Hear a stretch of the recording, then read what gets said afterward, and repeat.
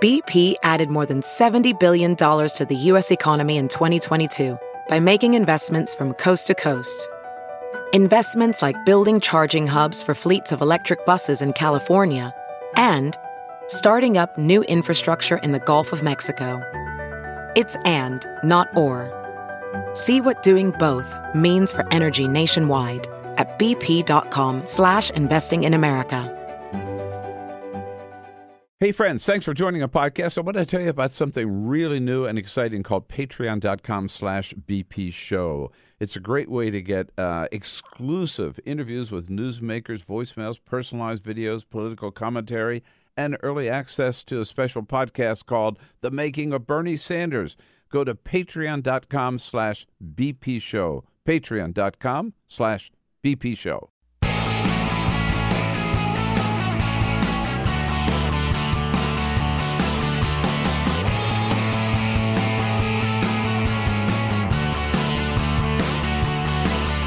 Giving you everything you need to fight the Trump administration. This is The Bill Press Show, live at youtube.com/The Bill Press Show. Fired up and ready to go. Hey, you haven't heard that in a while, have you? But we are fired up every day here on The Bill Press Show, ready to go with the news of the day with all of our guests and to lead the resistance right here from our studio in Capitol Hill, Washington, D.C. Part of the resistance for sure. There's no one leader of the resistance, but we got to keep it going because we have been pretty successful so far, stopping 2 efforts to repeal Obamacare without replacing with anything, and in at least 8 legislative races around the country, state legislative races around the country, Democrats are winning seats that they should never win before. Just a sign that already people are fed up with Donald Trump, regret the direction this country had taken, made a huge mistake, and we got to correct it as fast as we can. So good to see you today. Lots to talk about. Yes, indeed. Our top story is Donald Trump now just adding fuel to the fire on the NFL by saying all those weenie owners are afraid of their players. They're afraid to stand up to their players. Tom Price saying, I'll reimburse a little bit of all the money that those private jets cost him, as we learned that the private jets that he took not only around this country, but to Europe and to Asia. Tax reform, they say they'll get it done by the end of the year. Don't believe him for a second.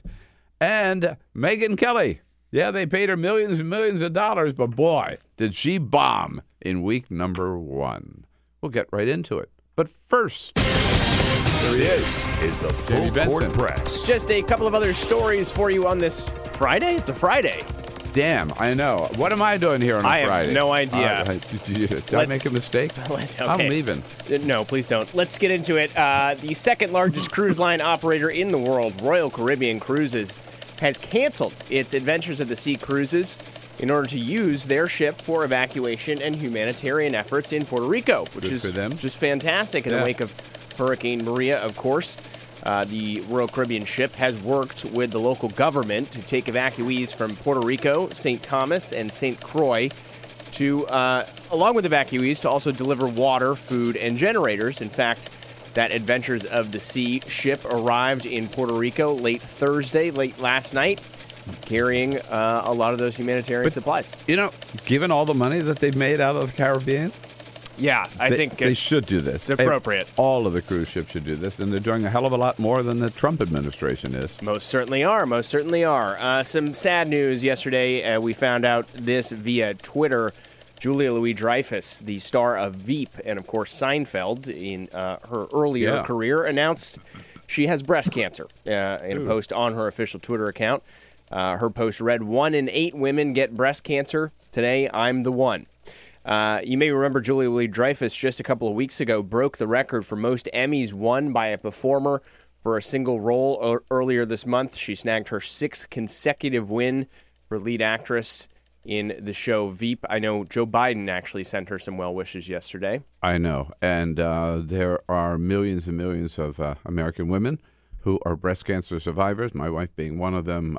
So we wish her well, and there's a great medical treatment available today. Yeah, But she went on in her post. Serious business. She went in on her post saying, this is not just something that I'm suffering from. This, as you said, this is a big problem for women across the world.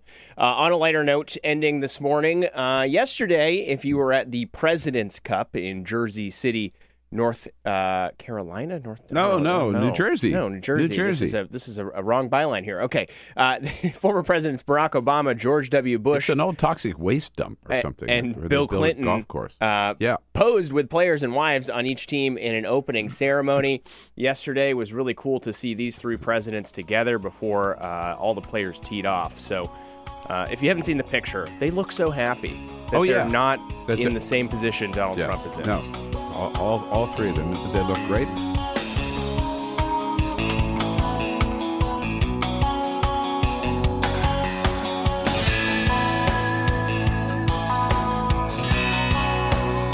On your radio, on TV, and online. This is The Bill Press Show. Hey, what do you say, Friday?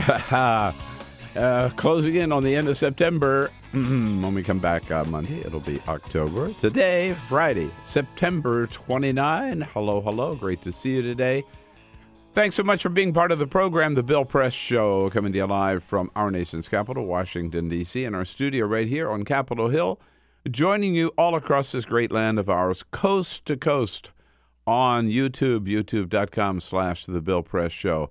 Looking at you on Free Speech TV, joining you out in Chicago on the great WCPT, and in Indianapolis on Indiana Talks. Thanks so much for being with us. We've got lots to talk about and lots you are going to want to comment on, and you know how to do so. Go on Twitter. Send us your comments at BP Show. And don't forget that podcast. Yes, indeed, we are up every day. Part of the big podcast crowd. Go to BillPressShow.com or, iHeartRadio or iTunes, wherever you pick up your podcast, and you will find us there. You can listen to the whole show or just any bit of it that you missed in the morning. The Bill Press Show let's start with a bit of a good news, a very heartwarming scene yesterday. 15 weeks after he was gunned down on that baseball field over in Alexandria, Virginia, the whip of the House, Louisiana's Steve Scalise, made his way back to the House of Representatives, where he got a raucous welcome from his colleagues, Democrats and Republicans.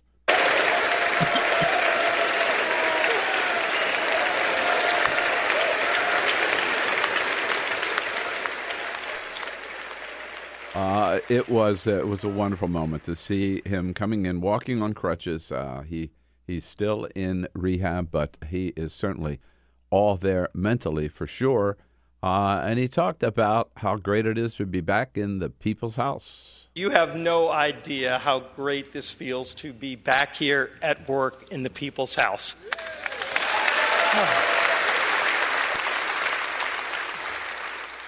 Steve Scalise went on to thank the two Capitol Police officers who were his regular guards who brought him to, told the story. They got there at 6:30 in the morning, and just another day starting off a baseball practice, but it soon turned out to be something a lot more than that.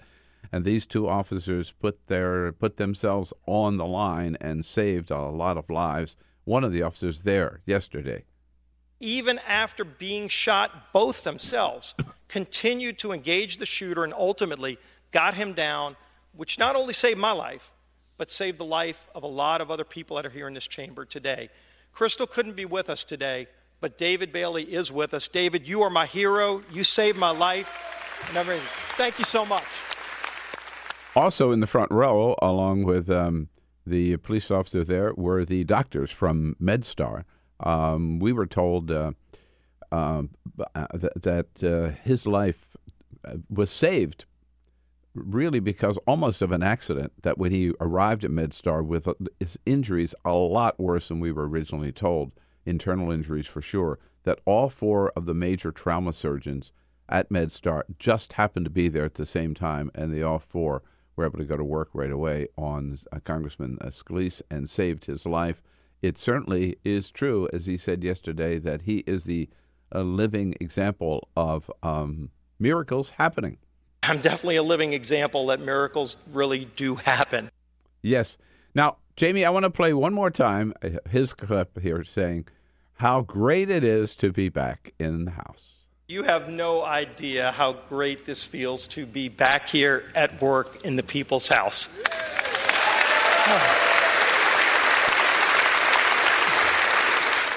And you will hear that clip again and that same sentiment again on Monday when our Peter Ogburn returns from his ordeal at MedStar as well. He's made an amazing recovery from his open heart surgery. And fingers crossed, the plan is he'll be in on Monday, and it'll be so great to see him back. And can I tell you a little bit more back about at work in the People's House? Can I tell you a little bit more about what you might expect from Monday's show? Circus, elephants. What do we have? It is an entirely surprise lineup. You good. Will not know who's. Well, I'll probably tell you. And I'll probably tell Ray. Peter will not know who's coming in on Monday morning. Oh, that's great. And that's good. It's not just 3 guests. It's more than 3 guests. Okay, it's a packed show. Some of Peter's favorite guests that have visited us here in studio at the Bill Press Show over the years. They're coming in studio. It's gonna be a lot of fun. Don't miss it. Well, I know it'll be hard to hide. I mean, when he sees the Secret Service agents around, then he'll. Yeah, well, I told him, I said, I'm a little worried of surprising you because I don't know what it's going to do to your heart. So, fingers crossed. So when he sees the black limo, when he sees the beast pulling up, yeah. By the way, he sees that orange hair, he might get a little frightened. No, it's Joe Biden. It's Joe Biden. Joe Biden's coming. Joe Biden. That would be great. Anyway, it would be great to have Peter back. Yes, indeed. Not all the news good news yesterday. Certainly not for the people of Puerto Rico. It is still a disaster zone down there. And the Trump administration coming under more and more criticism. The Congresswoman from New York State, born in Puerto Rico, but remember, people born in Puerto Rico are Americans. They can run for Congress, they can run for Senate, they could run for president. I don't think Donald Trump knows this, but they are Americans. Nydia Velázquez, Congresswoman from New York yesterday, it's immoral not to be doing more for our fellow Americans. Our Puerto Rican brothers and sisters are American citizens. They have fought in every conflict. They have shed blood. They have died for our freedoms. It is morally incumbent upon us to help them. Even Republican Marco Rubio, who's been down to Puerto Rico, keeps telling the Trump administration, you've got to do more. Let the military take over. I have and continue to encourage the White House, both through formal and informal channels, to step up the DoD engagement and as the lead agency in the whole of government approach, because they have, at least when it comes to logistics, the expertise, the training, and the material to conduct these operations in a way that would be successful. And what do we hear from the administration? Nothing but good words. They insist that they're doing everything they can, that this is the same effort they made for Hurricane Harvey in Texas and Hurricane Irma in Florida. No, it is not. But here is cheery old Mike Pence yesterday, who's the biggest, BSer and ass-kisser I think we've ever seen as vice president. President Trump said yesterday to the people of Puerto Rico and the U.S. Virgin Islands, we are with you now. We will be with you every step of the way until the job is done. Well, that's certainly not the case. Almost the entire island is still without electricity. 1/2 of the island is without potable water. And the acting, Mike Pence is not the only one singing the happy tunes. The acting DHS Secretary Elaine Duke yesterday told reporters down at the White House that what's happening in Puerto Rico, she said, is actually a good news story. A good news story. But more and more people are comparing the response to the miserable, deplorable response in Puerto Rico to the U.S. response under President Obama in 2010 in Haiti when the earthquake struck in Haiti with the military. Within 2 days, saw the numbers this morning in the Washington Post, within 2 days, we had, get this, 8,000 troops on the ground in Haiti. Within 2 days. Within 2 weeks, we had 22,000 troops, American troops there, 33 ships, and over 300 helicopters helping the people of Haiti. And we almost have no presence, and it wasn't until yesterday, 8 days after Maria struck, that Donald Trump signed the Jones Act, which provided a little more shipping capacity to get supplies down there and to get people off the island. Just a 10-day waiver, though.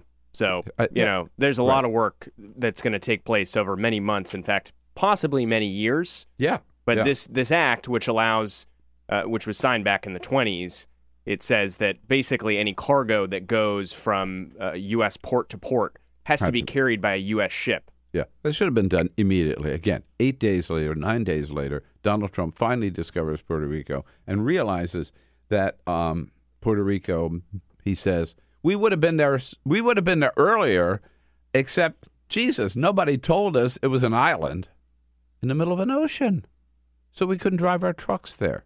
Yeah, maybe you should have asked Barack Obama how to handle relief after a natural disaster in the Caribbean. This is an island sitting in the middle of an ocean. Oh, no. And it's a big ocean. It's a very big ocean. Uh-huh. Sorry, I had to do it one more time. Oh, yeah. No, that's all right. I can't hear too much of it. How long is Tom Price going to be around? That's a good question. Donald Trump reportedly is mightily pissed off at Tom Price. By the way, because of all the stories about Tom Price taking these private planes. By the way, I don't know why Donald Trump is pissed off, because the biggest money raker in the whole business is Donald Trump, followed by Ivanka. I mean, they're out there hawking their products every single day, ka-ching, ka-ching, ka-ching. Every time he goes up to Bedminster, New Jersey, or across the river here to Sterlington, or wherever his Virginia golf course is, or down to Mar-a-Lago, he's raking the money in. And he's the role model, right? He is the role model. Talk about ass kissers. Mike Pence. Well, if you want to ass kiss to the president, to your boss, go ahead and indulge in some of those lavish lifestyle. Yeah. So Gary Cohn is does. doing it. Steve Mnuchin is doing it. Steve Mnuchin, who asked for a $25,000 an hour government plane to take him on his honeymoon to Europe. Steve Mnuchin, who used a government plane to take him, or was it? I forget whether government or private plane. I think it was government plane to take him just down to see the eclipse. Yeah, big official business to go see the eclipse. You could have seen it in Washington, D.C., by the way, down in Fort Knox. But Tom Price taking private planes, chartering private planes to take him again to have lunch with his son, to go down to St. Simon, Georgia, to go to an Aspen Institute conference out in Colorado. And now we learn he even chartered private planes to take him and his wife to Asia and to Europe. Trips that cost about $500,000. And Tom Price yesterday said, well, all of this was official business. All of these trips were official business. All of them were within budget. All of them were approved by the normal processes that every other administration has gone through prior to the trip, not after.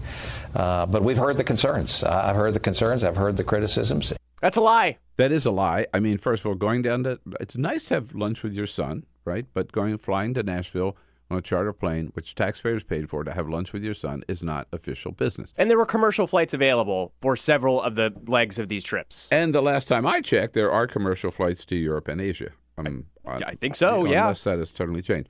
So get this. The Europe and Asia trips, again, according to the Post and the New York Times this morning, cost $500,000. And Tom Price yesterday said He is reimbursing the government $50,000. He's paying, he says, for his seat, but not for the cost of the plane. He's paying for his seat alone. So, get that. He sticks us with $500,000, and he pays back $50,000. No wonder Donald Trump is pissed off about it. How long will he stay around? And by the way, even this is one that even Republicans can't defend. John Kennedy, senator from Louisiana, yesterday, very colorfully refuses to defend his old buddy. Senator Kennedy, what did you make of his response? No excuses here. Can't put lipstick on this pig. It's a pig. Now, Tom shouldn't have done this. Whether he stays on is between him and President Trump. But taking these charter flights, playing the big shot on the taxpayer's dime, when you can go by bus or train or regular commercial air, can't put lipstick on this pig. Should he be fired? Should he be fired, Senator? That's not my call. Can't put lipstick on that pig. All you need is a Southern congressman to put this in plain terms. Can't put lipstick on this pig. By the way, the break here, CNN just flashed the exact amount that Tom Price is reimbursing the government for. $51,887.31. I don't know how they figured that out. $51,887.31 when his flights cost him well north of $500,000. Cost us well north of $500,000. Yeah, Tom Price, wouldn't be surprised if he gets a boot. By the way, his big job was, right, he's the doctor. They put him in charge of HHS because he was going to repeal Obamacare. And he was the guy that they sent up to the Hill to work with the Congress because he's from Congress. He was in charge of repealing Obamacare. Thank God for us. But Mike Pence took over, and that worked. He didn't deliver. He didn't deliver on that either. By the way, speaking of somebody, members not of the administration, but people who are exercising bad judgment, Neil Gorsuch yesterday, the newest Supreme Court justice, giving a little speech. Once in a while there are Supreme Court justices, not all of them, but who will go out and give speeches. Very, very rarely for some. You hardly ever see Clarence Thomas do that. We're not talking about paid speeches, but just public appearances. But Neil Gorsuch made one yesterday. Guess where? His first speech as a Supreme Court justice at the Trump Hotel here in Washington, D.C. What was he thinking? I mean, not only does that, again, just put money in Donald Trump's pocket, the fact that he would go there, but there is a lawsuit challenging the lease of that hotel because, flat out, that hotel violates the rules of the General Services Administration that if you are a government employee, you can't be leasing a property from the federal government and making money off it. We've talked about this before. That provision existed before Donald Trump was elected. As everybody said, the day he was sworn in, he was going to be in violation of the law or of the rules and regulations. He is still today. The GSA is just turning its head and looking the other way. Meanwhile, Donald Trump continues to make money off that hotel every single day. And there's a lawsuit challenging that. A lawsuit that could very well end up at the Supreme Court. And Neil Gorsuch, who's supposed to be this brilliant lawyer, shows up at the hotel yesterday. He could have had it. He could have to recuse himself from that case. Sure. But he could have had it at any other conservative, organization in D.C. He could have had it at, the Cato Institute. He could have had it at the Heritage Foundation. He could have had it on the sidewalk outside of the Trump Hotel. Well, by the way, I'll give him this. He didn't schedule it there, but he agreed to go there. Any other group, doesn't matter what group it is, he could have just said, I'm sorry. It would be inappropriate for me to, because of a pending lawsuit, to appear at the Trump Hotel. You're at the Marriott, you're at the Hay Adams, you're wherever, fine, I'll be there. You're at the Hilton, fine, I'll be there. Can't go to that hotel because of that reason. bad judgment, but we've seen so much of it. Oh, what else we got, Jamie?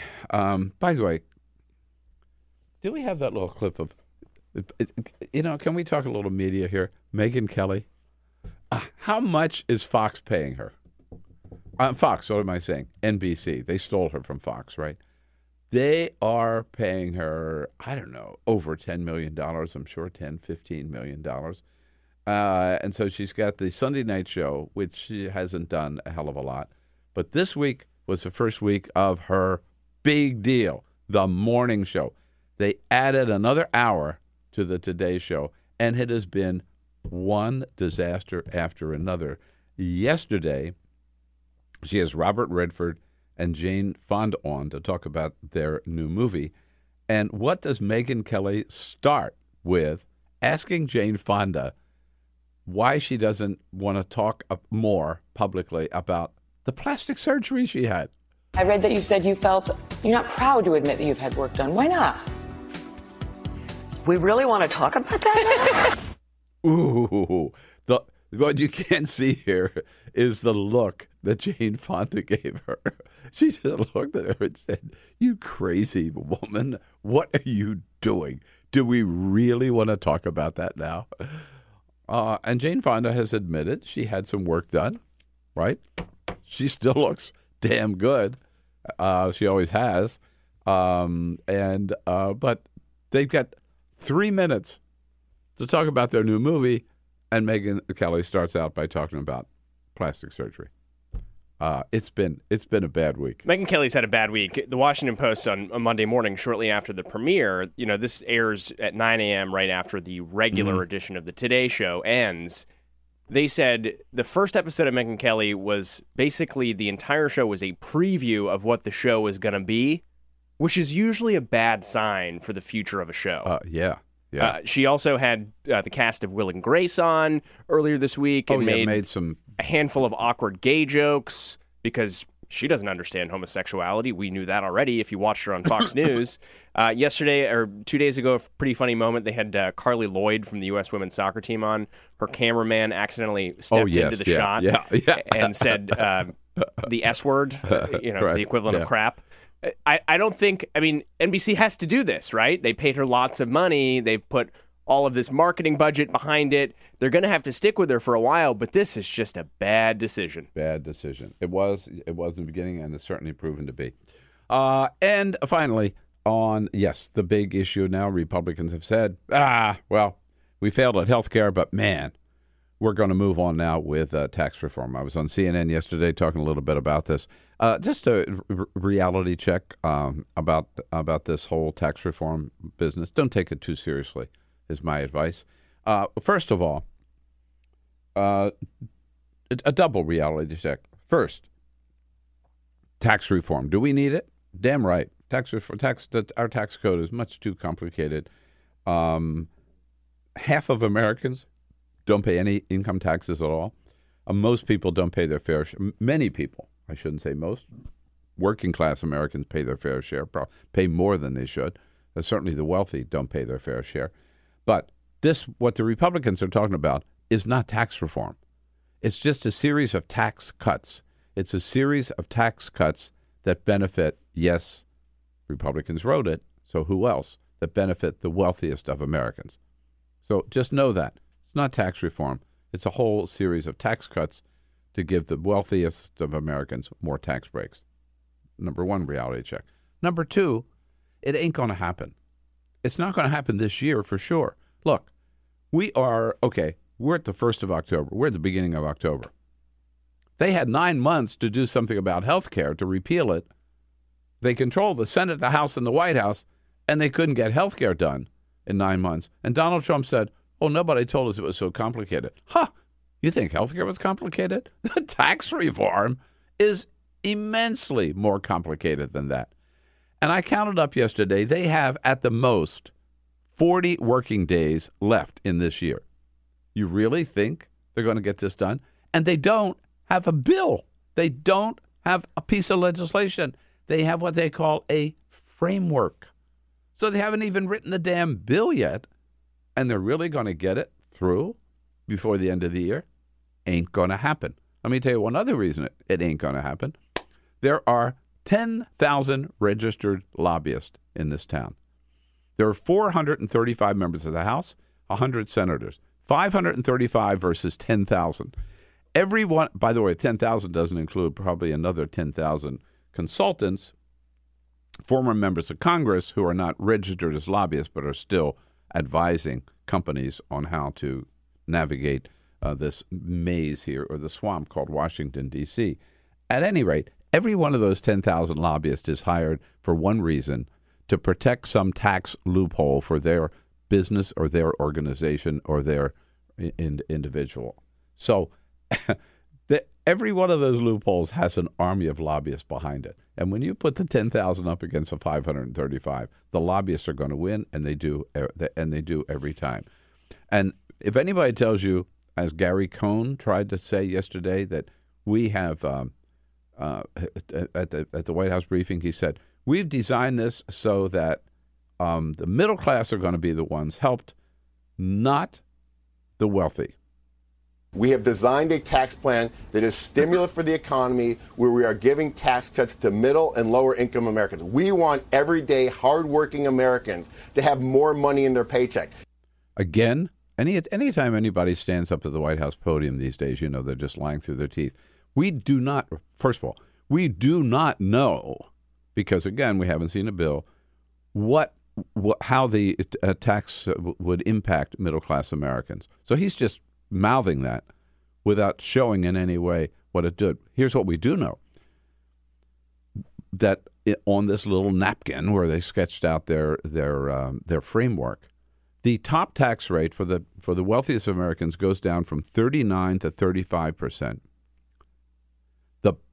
The tax rate for the lower class, not lower class, but the poorest Americans, if you will, at that bottom of the ladder, goes up from 10% to 12%.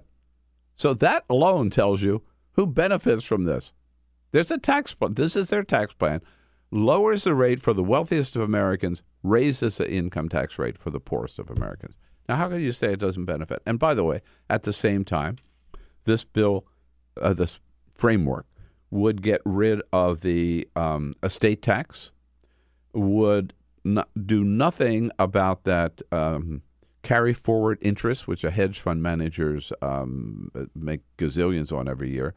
And it would also get rid of the alternative minimum tax, which is the tax that cost Donald Trump $31 million in 2005, the only year for which we have any glimpse into his tax returns.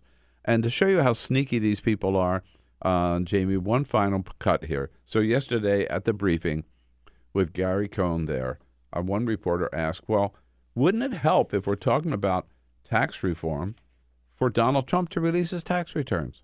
Don't you think it would be a good idea if the president proved that by releasing his tax returns? Like I said, what we're trying to do here, and what we're all working on in the White House, is to increase the lifestyle of American citizens, our hardworking citizens that get up every morning and work as hard as any people in the world to try and keep more of their hard-earned income. That's another lie. Another lie. By the way, that's a yes or no answer. By the way, I'd also like Wouldn't it help for the president to release his tax return? Yes. Can I add a bonus clip? Or no? One more clip from yesterday from Gary Cohn. You haven't heard this yet. This is Gary Cohn's expert on taxes and the economy. Here is his math. Here's what $1,000 in savings on taxes will do for the everyday American. If we allow a family to keep another $1,000 of their income, what does that mean? They can renovate their kitchen. They can buy a new. They can buy a new car. They can take a family vacation. Bill, did you know you could get a brand new mid-sized car for $1,000? It's amazing. What a you know what it shows? Thank you, President Trump. Make America great again. How out of touch with real Americans Gary Cohn, Steve Mnuchin, and Donald Trump are. They have no freaking idea. Take a quick break. When we come back, David Daley. He's with Salon, former editor-in-chief of Salon, author of a great book called Rat Effed, the true story behind the secret plan to steal America's democracy. A good friend joining us in studio. Scott Wong from The Hill joins us at the top of the next hour. No excuses here. Can't put lipstick on this pig. Download our podcast, search for The Bill Press Show on iTunes, and remember to rate, review, and subscribe. This is The Bill Press Show.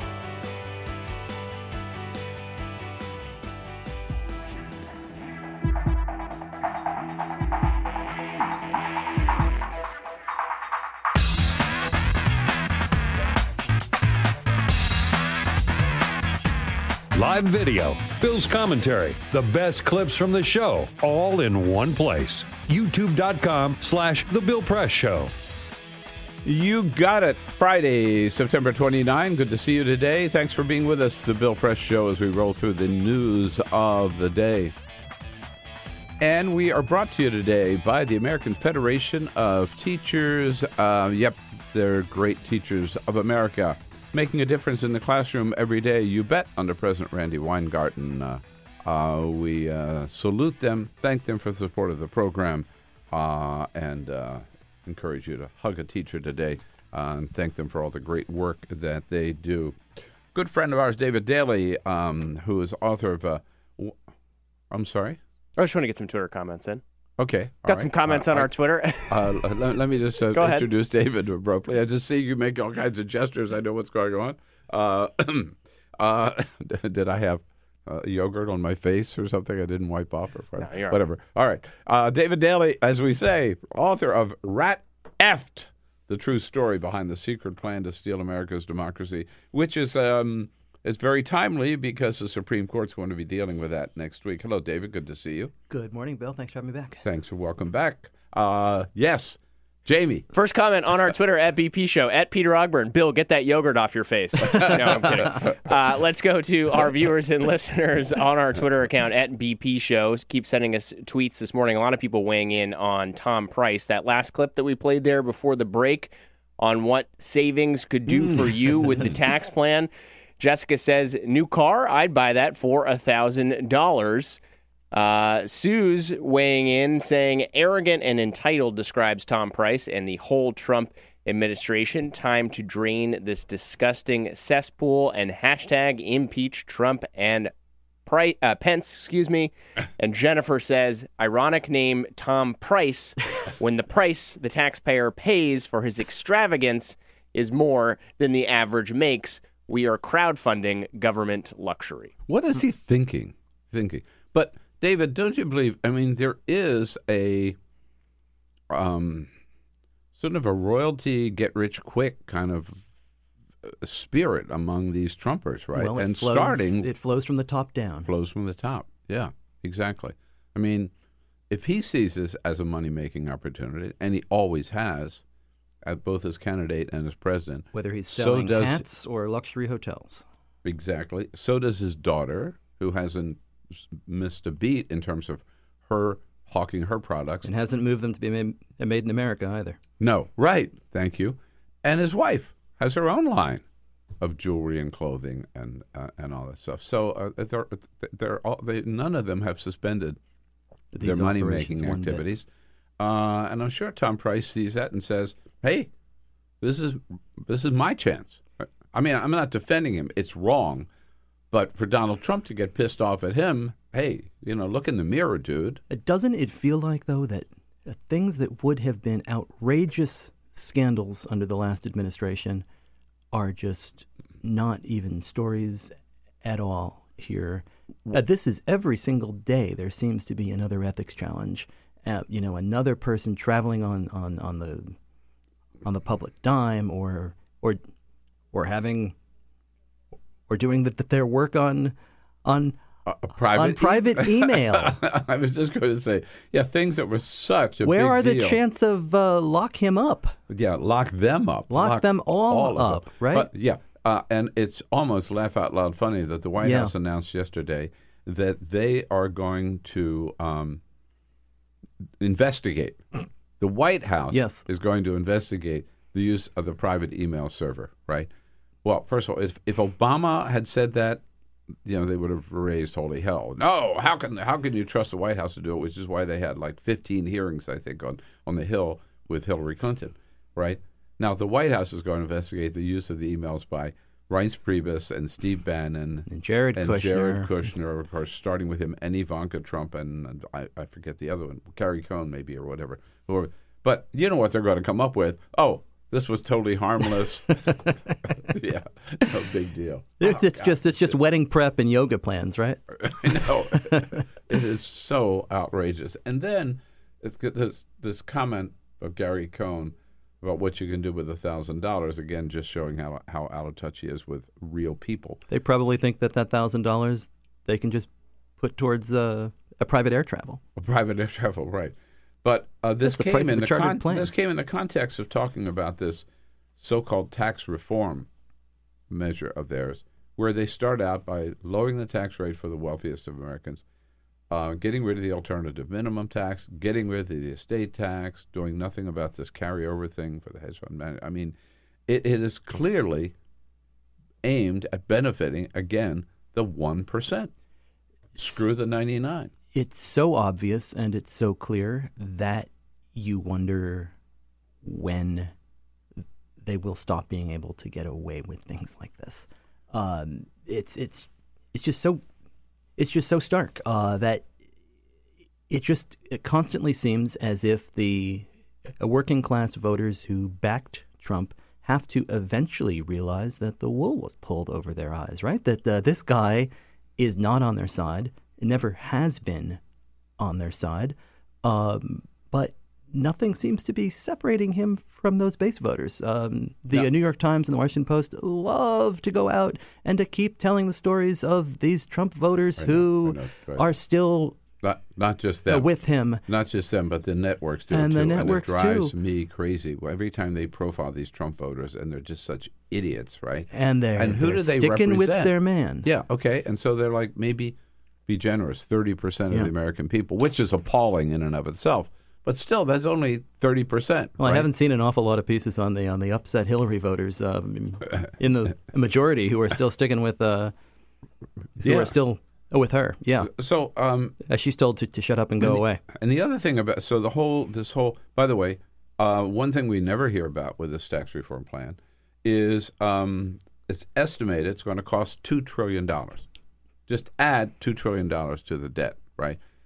Can you imagine, again, if any Democratic president had proposed a plan that would by a penny increase the deficit? You had a congressman from North Carolina come out yesterday and actually say this, that deficits are a useful talking point under a Democratic administration, but now that we're in charge, we don't really care about that. Right, and forget his name. He's head of the Republican Study Committee, but he actually said that. It put the big lie to this, and you just wonder, like, when some of these nonpartisan deficit hawk groups that, love to clog up the center lane of American politics are going to realize that the entire talk about the deficit is just a partisan sham. It's just a political talking point. Yes. So that's one lie. The other lie is that they say, well, and, I heard Bob Corker from Tennessee say this yesterday, and he knows better, that we don't have to worry about that because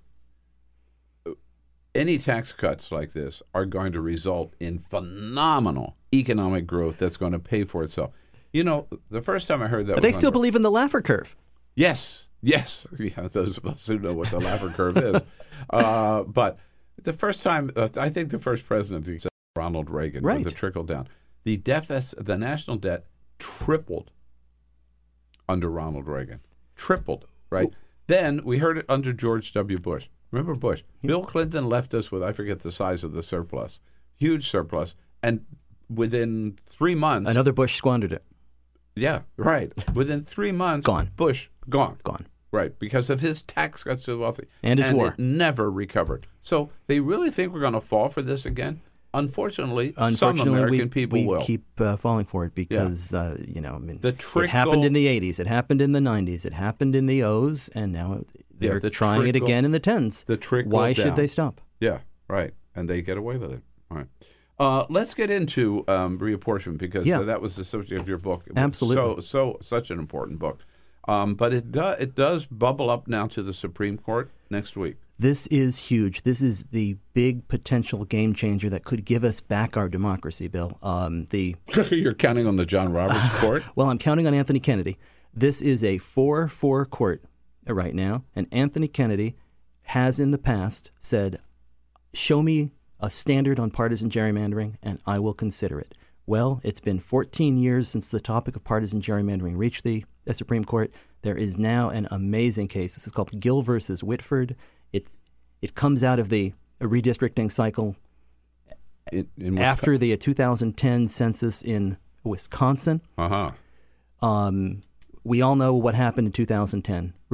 Republicans had a deep and serious strategy called the Red Map for redistricting majority project, and their goal was to flip state legislative chambers across the country, lock Democrats out of the room, and when it came time to draw all of the new state legislative and congressional lines, and then use the amazing new technology and big data that's available to draw themselves completely unbeatable districts at the state level and at the national level. This is fundamentally the reason why in a 50-50 country in which Democrats usually get more votes, Republicans have all the power in Washington and control 69 of 99 state legislative chambers. That's how important it is. You're absolutely this right. is the key. This is why Democrats get more votes, but Republicans keep all the power. So this Whitford case, it comes out of the 2012 election in Wisconsin, the first election run on these maps.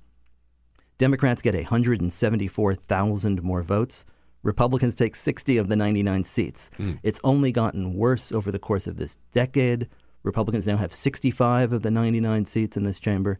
And the state, wants a real competitive state. Yeah. In 2016, these assembly districts are so lopsided that there was not even a major party candidate put forth in 49% of these races. This is what gerrymandering does to our democracy. It strips us of competitive and meaningful elections, and it takes away our choice.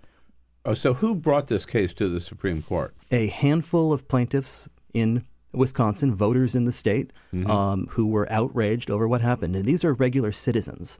So as soon as folks start talking about how there's nothing I can do about partisan gerrymandering, well, there is. These are a dozen retirees and former college professors who started sitting around a tea room in Wisconsin, and they were talking very frustrated about the election and the results and the state of their state. And they are now on the doorstep of the Supreme Court of the United States. On Tuesday, there will be oral arguments heard in this case. Essentially, it goes back to the last time that partisan gerrymandering was in front of the court. And that's a case out of Pennsylvania called the Veith case in 2004. So what can the court do? Can the court say you have to redraw these lines are they most skewed, certainly can. And you have to redraw A lower them? district court has already ordered new maps in Wisconsin. But who would draw the new maps? Well, what they said was that it would have to be done under court supervision, and if the court did not approve of those maps, then the court would step in and draw new maps themselves. But do we want these new maps? So I guess should state legislators be the ones drawing the maps? Because no matter whether they're Democratic-controlled legislature or Republican-controlled, they certainly have. They That's help absolutely themselves. right. Yeah. Foxes should not be guarding hen houses. Politicians should not be drawing their own districts and choosing their own voters. Every other a democratic country in the world does a better job than this than we do. They use some forms of independent commissions or proportional. How many states have done that so far? About 10. Mm-hmm. California being one of them. California being one. And some of them work and some of them don't. I mean, some of these independent commissions are really just incumbent protection rackets dressed up under another name. But the problem here is that the High Court has never once in our history weighed in and established a constitutional standard on this. Yeah. And Kennedy, in the Veith case, the last time this comes up, says, I am open to a clear and manageable standard if you can show me one. I don't see it in this case. So he sides with Scalia and the conservative bloc in a 5-4 case that turns down the Pennsylvania case. But he sets loose all of these stats professors and poli-sci nerds so you still think looking for a standard. You still think he has an open mind? He has an open mind. He has asked for a standard, and there is one called the efficiency gap, which essentially measures the number of wasted votes that do not contribute to a win by either side. It's essentially sixth grade math, and it's clear enough even for a judge, Bill. What a test! But so the implications are that, I guess, if the court comes down the right way, the way we believe they should, and let's say in favor of democratically reflected or democracy, right? Yes, and fair districts, drawing of districts. Would it have implications beyond Wisconsin? Absolutely, because there are all of these other states, Ohio, Pennsylvania, Michigan, Florida, Texas. Then all you states would would see have to legislation follow in this these model states the then, next right? day. Yeah. And there is no one case out there right now that could impact our democracy in quite this way.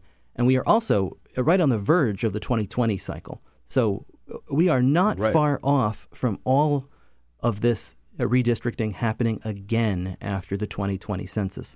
Republicans have huge majorities in all of these state houses. Republicans will be controlling the pen in all of these purple swing states as this next process ensues. So if there is a constitutional standard that comes down from the court, at least there will be restrictions on how far they can go. It could put an end to this extreme gerrymandering. Okay, now, we've had Democrat after Democrat come in, including the associate chair of the Democratic National Committee, Jamie Harrison, who was here right where you're sitting yesterday, saying that meanwhile, the Democrats are not depending on the court, that they're out there to take back these state legislatures so that they do control most of them by the 2020 cycle. Do you see evidence of that?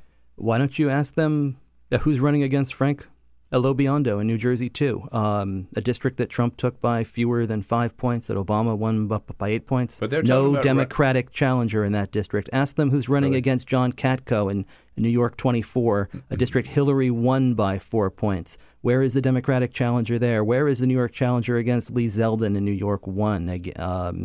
In Washington 3rd, and a couple of winnable Florida seats in the 18th and 19th district. You've got all the Democrats down there flocking to run in the open seat created by the retirement of Elena Rose-Lehtinen, and there's no Democratic challengers yet in the 18th and the 19th.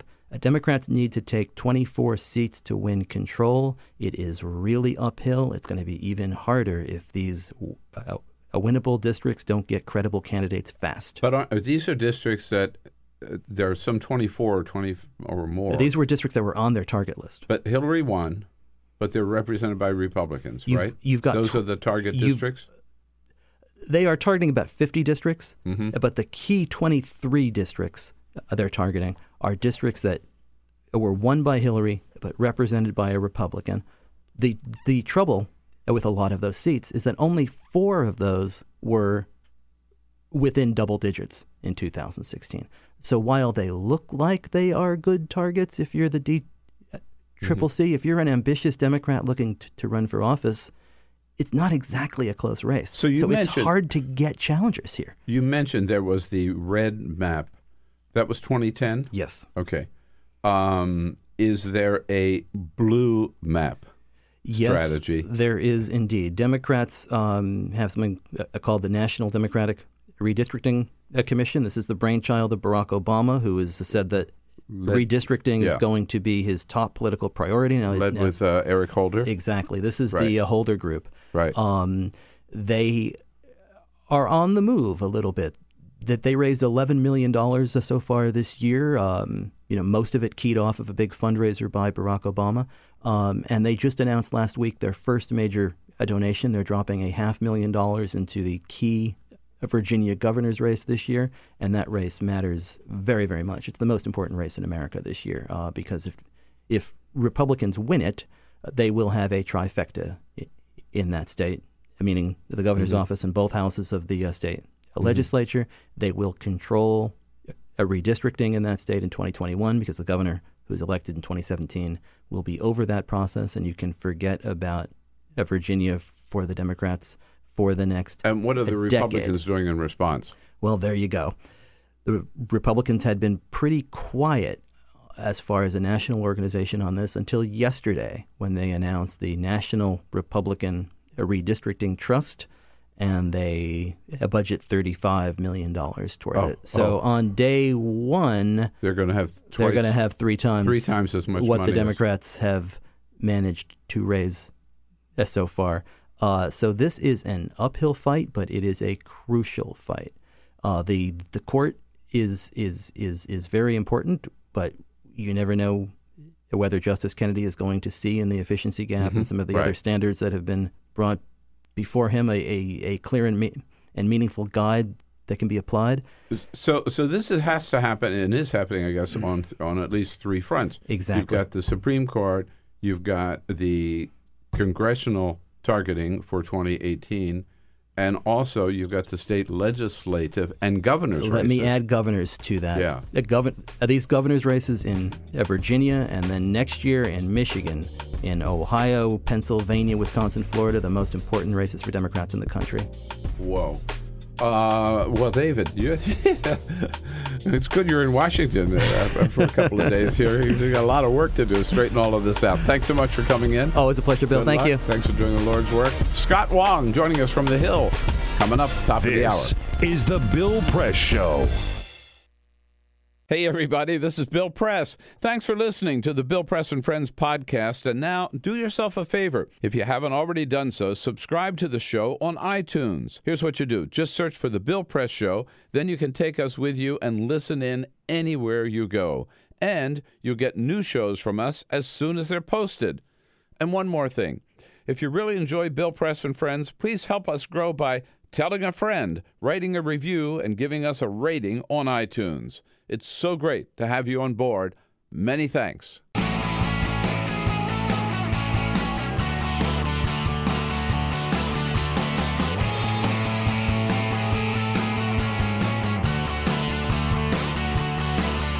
Giving you everything you need to fight the Trump administration. This is The Bill Press Show. Live at youtube.com/The Bill Press Show. Yes, indeed. Tom Price. He says now he's going to pay back taxpayers for all those flights that he took, but it looks like he's paying about 10 cents on the dollar. Hello, at the most. Hello, everybody. What do you say? It's a Friday, September 29. Great to see you today. Good to have you with us wherever you are in this great land of ours here on the Bill Press Show. We're booming out to you live and joining you everywhere in this great country from our studio on Capitol Hill in Washington, D.C. And when you talk about Capitol Hill and the United States Congress, our guest has it covered. He is there every day on top of everything that's happening in the House and in the Senate for The Hill, thehill.com. Scott Wong. Hello, Scott. Good to see you. Hello, Bill.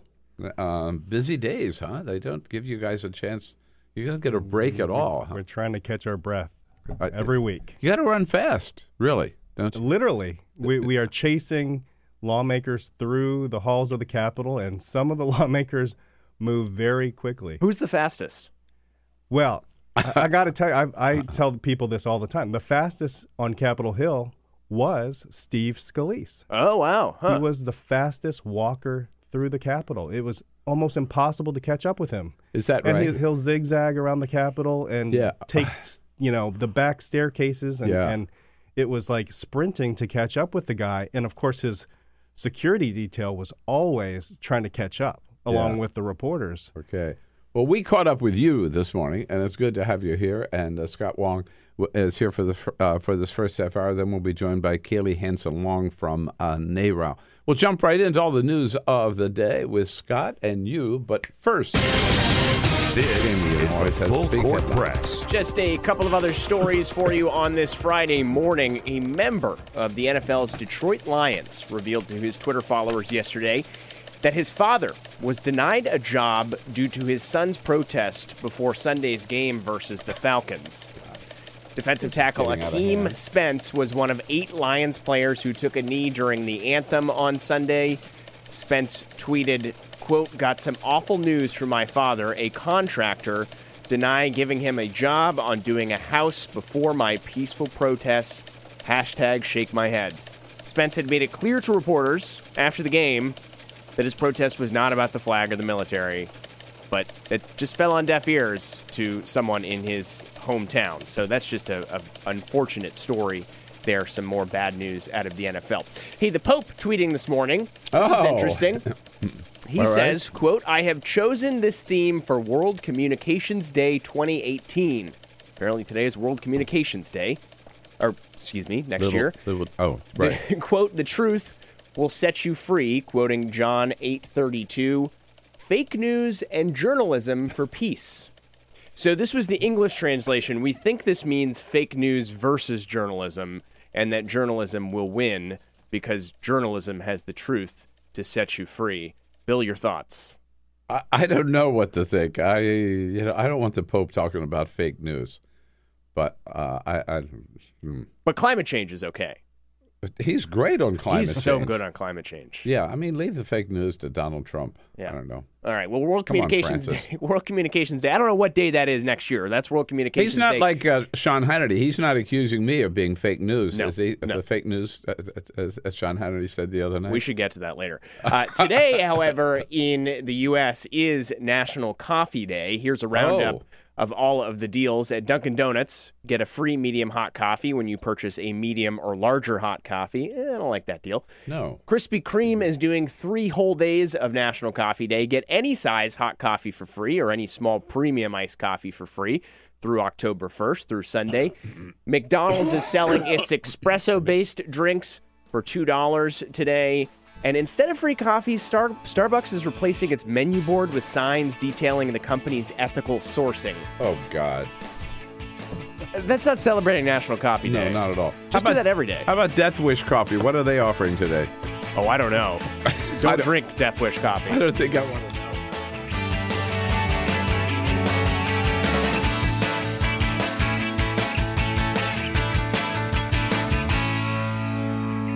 On your radio, on TV, and online.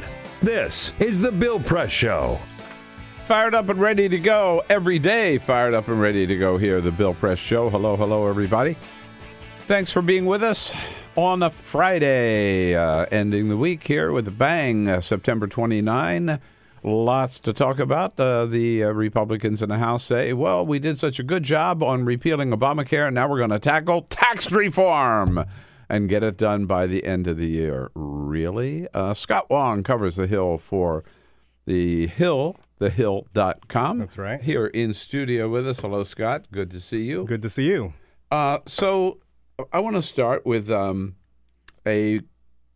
wonderful moment, a heartwarming moment yesterday on The Hill. We don't see these very often, and I was over at CNN, and everybody stopped to watch because to see Steve Scalise coming in 15 weeks after he was mowed down on the baseball field over in Alexandria was a wonderful moment. Here's what it sounded like. I'm sure you were there.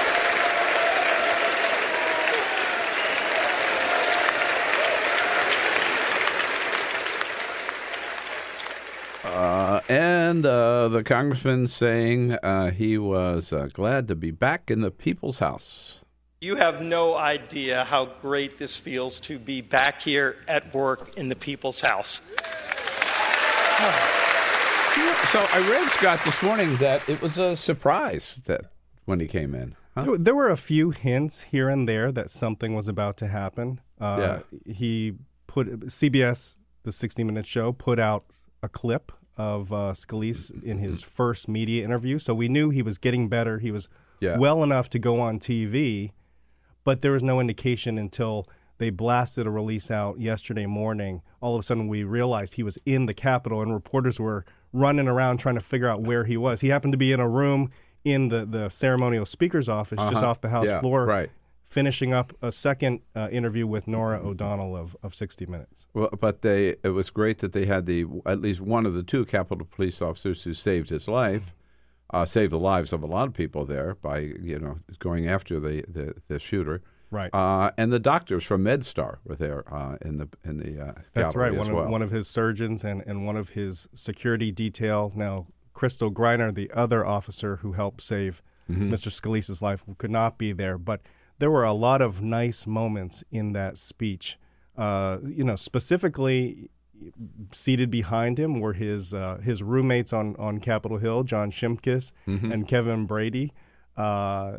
There was Cedric Richmond, his really good friend, a Democrat, who happens to be chair of the Congressional Black Caucus. He gave a big high five to Cedric Richmond upon entering the floor.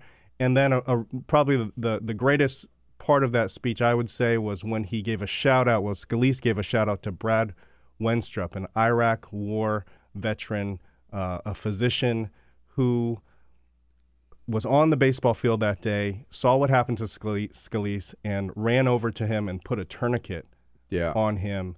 And Wenstrup ran over to Scalise during the speech after he mentioned his name, and they embraced, and both were overcome with emotion. Right. So will Scalise be able to pick up his duties as House Whip? I think he's slowly going to start ramping things up. We've known that he's been on, a lot of phone calls. He calls members. He calls into leadership meetings.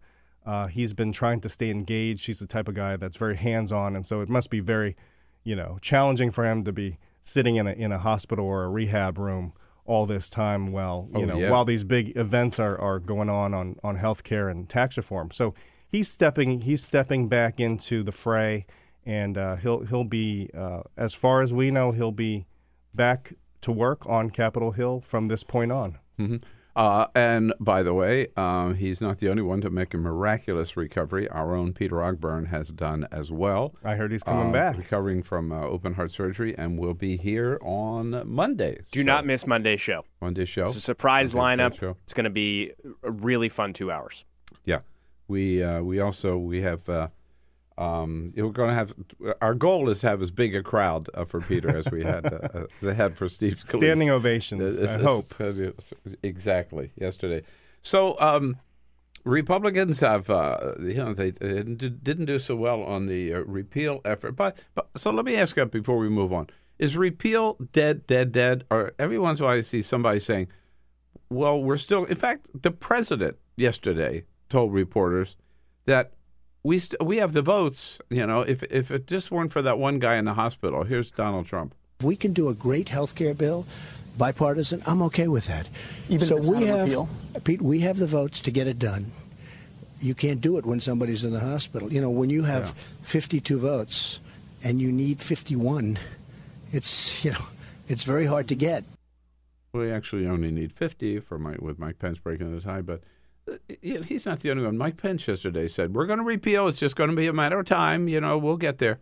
Really? Well, they're concerned about disappointing their conservative base, right? Well, I mean, they've been promising this for 7 years, and they've already disappointed their base. They disappointed their base in July or whenever it was, when they didn't get it the first time. Right. Well, so there's a lot of pressure on them. I'm just asking, realistically, repeal is dead, isn't it?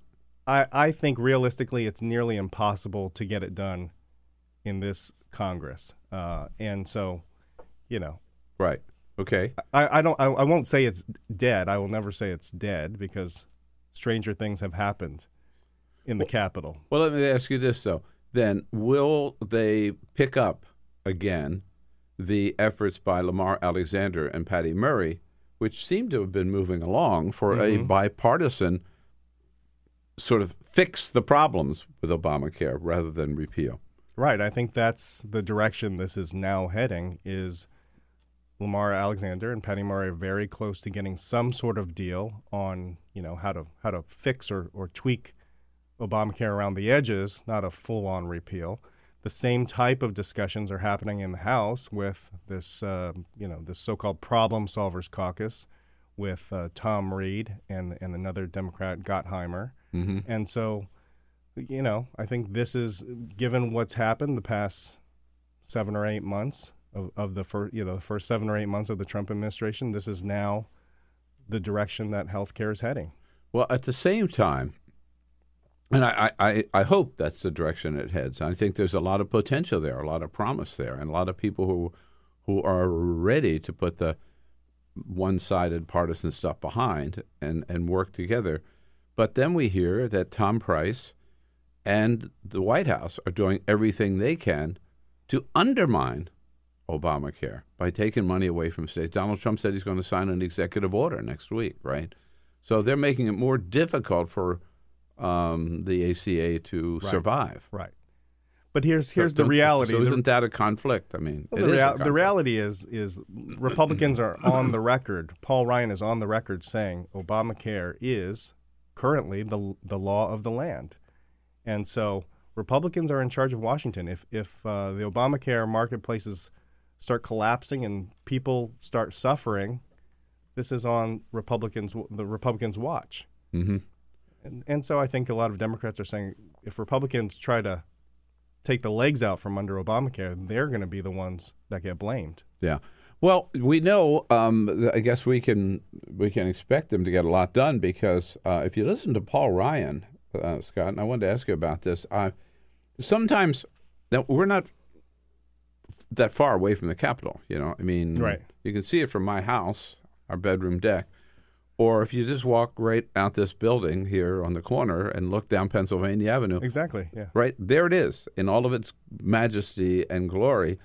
But so those of us, even this close, when we look at the Capitol, we think, God, they're not. What are they doing? They're not getting anything done. They've been the whole year, and all they did was they got Neil Gorsuch appointed. What else? But when you listen to Paul Ryan, you get a totally different impression of how effective and how successful they've been. Here he is just the other day. We've actually passed more bills in the House for the president and his agenda in this first 6 months of his administration than in the first 6 months of Obama, Clinton, and both Bushes. The House has passed 316 bills. That's a record pace. Now, 260 of them are still in the Senate. The Senate's busy working on judges and appointees and the rest. But the House has been extremely productive. Not just extremely productive. The House has been more productive than any Congress in the modern era. More productive than any Congress in the modern era. What's the truth here, Scott? I mean, it's true. They're passing bills. Most of them are not being taken up by the Senate. They're being ignored by the Senate, and they're not being signed into law. But they knew that when they passed them. Right. Didn't they? So you could say some of them are messaging. They're just going through the bills. motions, right? I mean, who are they kidding? The truth is that most Americans, most probably reporters in the Capitol can't name those specific bills. Right? What do we think of? We think of the big ticket items. We think of health care, tax reform, the wall. These are the central pillars of the Trump campaign and the Republican. So what are campaign. the major accomplishments of this Congress so far? I'll leave that one to Crickets. Paul Ryan. Cricket. Okay, yeah. I mean, the one thing I said this yesterday on CNN or whatever that Neil Gorsuch. About it, right? No tax reform. We'll get to that in just a second, but they haven't done it yet. No infrastructure, no immigration reform, no health care repeal. What else? Nothing, right? Right. Neil Gorsuch. Basically, the bare minimum of keeping the government's lights on and passing. Right. I was just going to say, if you want to add that, right.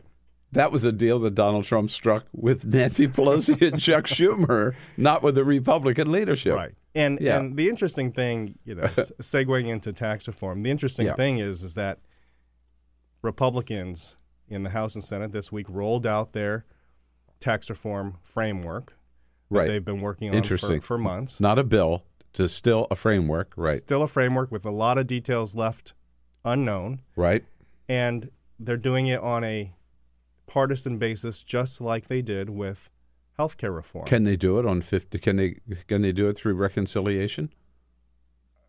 You're talking about in the Senate. I think it follows very closely with what we saw happen with health care reform. Okay. I think it can pass the House, but it gets jammed up in the Senate once again. But they have to write a bill first, correct? Yeah. Okay. I looked yesterday to the extent that figuring out how many working days they have left this year, and it's a maximum 40. Okay. Right. Based on what they've done the last few months is what I did. Just sort of okay. So what is your what is your gut tells you? Are they going to get tax reform done this year? I think the House could pass tax reform this year. I think there's a window. There's a lot of other. Okay. No, I'm talking about will the Congress pass tax reform and Donald Trump entire United States Congress send it to Donald Trump's desk by the end of the year? Well, what's your gut tell you? I don't know. I'll say I don't know. I won't put it past them. I will say. Do you think it's likely? I won't say it's likely. There are Republicans, including Dave Camp, the former Ways and Means chair, who said it's unlikely they get it done in 2017. So, well, Donald Trump said several months ago, God, nobody told me that health care was so complicated. Wait till tax reform. Exactly. That's my point. You talk about something complicated. Right. But actually, and we use the word tax reform, I think that's not correct of us, because from what I've seen, we're not talking about tax reform. We're talking about a series of tax cuts that they want. And the tax cuts that they outlined yesterday, you're right, there's still a lot of questions, unanswered questions. Right. But the tax cuts that they outline are tax cuts that benefit the wealthiest of Americans, as always.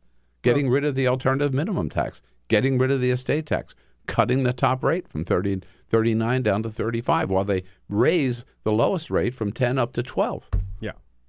Well, I think the tax reform element is the simplification of filing your taxes. Paul Ryan keeps talking about how he wants you to be able to do your taxes on a postcard. I know. Okay, so that's you know what? They've been saying that for 50 years. It's gimmicky. It's gimmicky. Yeah. It's never going to happen.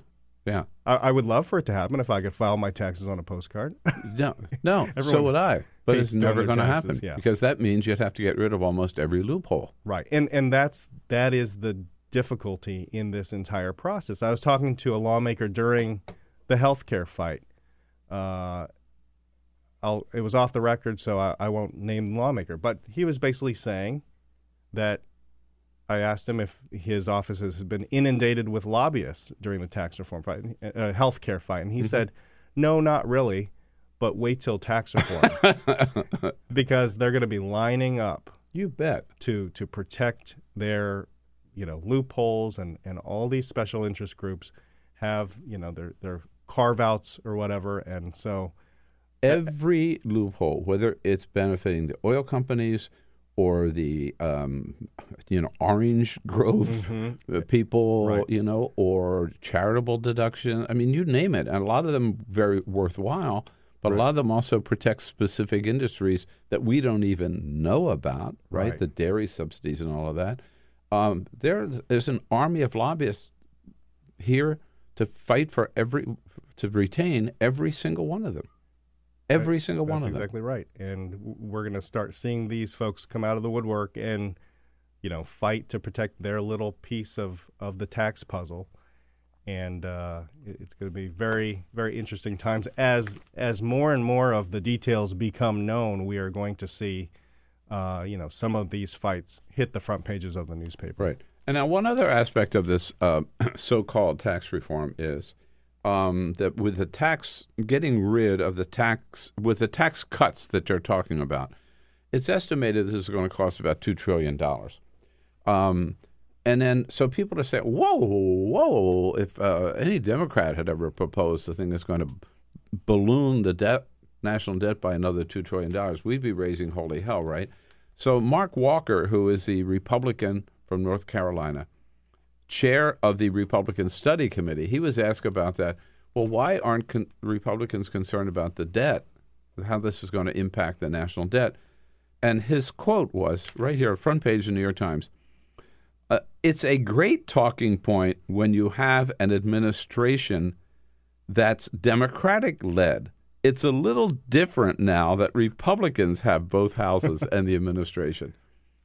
He's admitting that whole talk about the deficit is just a pure political talking point, that they basically don't give a rat's ass about the debt or the deficit. He's also a Baptist minister, so maybe he doesn't want to lie on the front pages of the New York Times. But I did see that quote, and but it's stunning, right? He's admitting, right? He's basically saying, when there's a different party in charge of the White House and the Congress, then we can turn a blind eye to all these spending issues that we've been hammering Democrats over for years and years during the Obama administration. So they know the tax cuts are going to benefit the wealthy. They're not going to. They're going to screw the average middle class, and they're going to add to the national debt, but they don't really care. I mean, that's what he's saying. I mean, I'm summing it up. You don't have to sum it up that way, but I think it's pretty straightforward. On the political side, there have been some interesting. Bob Corker, not running for re-election. Big news. Can we expect others to follow his lead? Oh, in terms of retiring, what do you hear? I wouldn't put that out of the question. I guess we have to think. He's one of the more rational, senior voices among Republicans. Exactly, there, right? He's a respected voice on Capitol Hill. He takes time to explain things thoroughly. He's respected by reporters. He talks to reporters. He's been pretty critical of Donald Trump on occasions. He was supportive on other occasions. Sure. I mean, he was once considered for vice president, VP, Secretary of State. Would have been a better pick than Mike Pence, in my judgment. But at any rate, he's the foreign. At least he knows something about foreign policy. Sure, he's the foreign relations chairman. Mm-hmm. That was big news, and I guess it wasn't entirely surprising given the fact that he's been engaged in this sort of, Cold War with Donald Trump. I mean, whenever he's asked, what do you think of Donald Trump's comments on Charlottesville? He volunteers his opinion, and sometimes those opinions are critical. And so Donald Trump allies and Steve Bannon allies had been trying to recruit somebody to run against him. Mm-hmm. One of the names floated was Marsha Blackburn. I was just going to ask you about her next. Congresswoman, senior congresswoman from Tennessee, very conservative.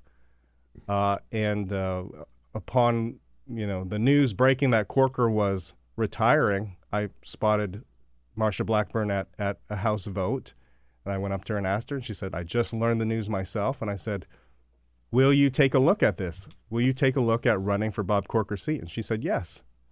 So it's very interesting. She ultimately opted not to challenge Corker in the primary. She was recruited by Trump allies to run against Corker in a primary in 2018. She said, "I'm not interested in doing that," but she's going to take a look at that Senate seat. I mean, she's almost a Roy Moore type, maybe not that crazy or that far, but she's about as conservative as you can find. She's in the very House, conservative. I'd say she probably is a little more polished than Roy Moore. She's a Freedom Caucus person, is she? I don't believe she's in the Freedom Caucus, but remember, we know Marsha Blackburn from her time chairing the Planned Parenthood Special Committee that was investigating those undercover videos. And so John Boehner put her in charge of that, and she was the face of that Planned Parenthood committee. That's a good segue. That joining us in the next half hour is Kaylie Hanson Long from NARAL, National Communications Director. You could ask her about. We can Marsha ask Blackburn. her about Marsha Blackburn. Hey Scott, is Peyton Manning running?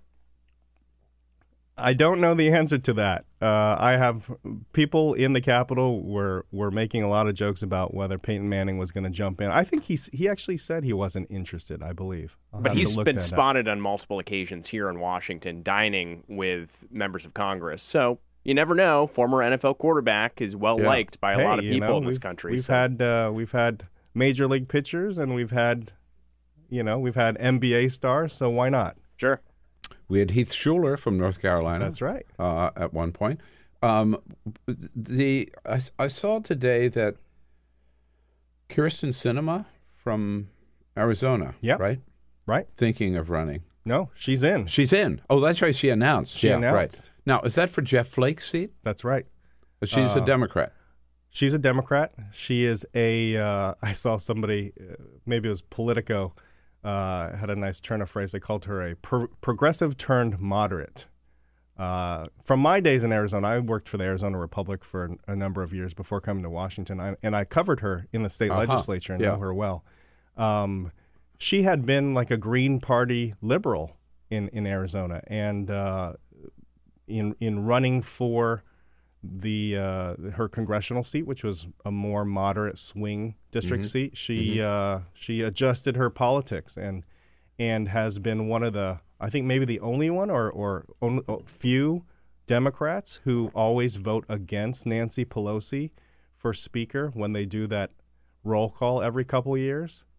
So it's very interesting. She's in. She put out a video yesterday saying she's in the Senate race, and she served alongside Jeff Flake for a number of years. They know each other very well. This is a very interesting race. Depending on how the political winds go, she has a good shot, I think. But Jeff Flake may have a serious primary challenge first, correct? Right. Serious, I'm not sure. I mean, he'll get a tough primary challenge. One candidate is already in, Kelly Ward. Is it Kelly Ward? Yeah, I think you're right. Yeah, right. Who is a very, very conservative.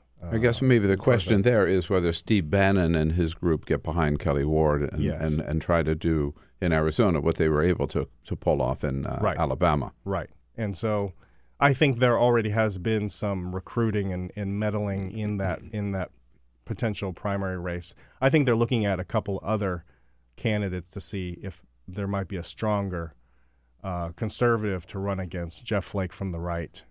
And what is the latest? We haven't heard for the last week or so. Maybe we've been talking so much about tax reform and health care and Puerto Rico. I haven't heard anything about the incipient Dreamer deal with the president and his new BFFs, Nancy and Chuck. Is there still talk about a Dreamers Act deal? There are a lot of conversations happening in the Capitol. Speaker Ryan has formed a committee that is, at this point, just a Republican committee to take a look at how to solve the Dreamers issue, over the next few months here. But we're talking about a standalone deal, not comprehensive immigration reform, which is very important and we need, but they're never going to get that done. But to just focus on DACA or the Dreamers and the Dreamers Act, which has been around for, 16 years or so. Right. And that there certainly would be enough Democratic votes. They need some Republican votes, however, of course, to get it out of the House. Well, I think the Republican line, has been let's do some border security with this. Well, that's what Donald Trump said. Right. Massive border security. But Donald Trump has also said, get DACA done. Yes. Get it done. This is now on you, U.S. Congress. And I'm, counting on you to take care of this issue.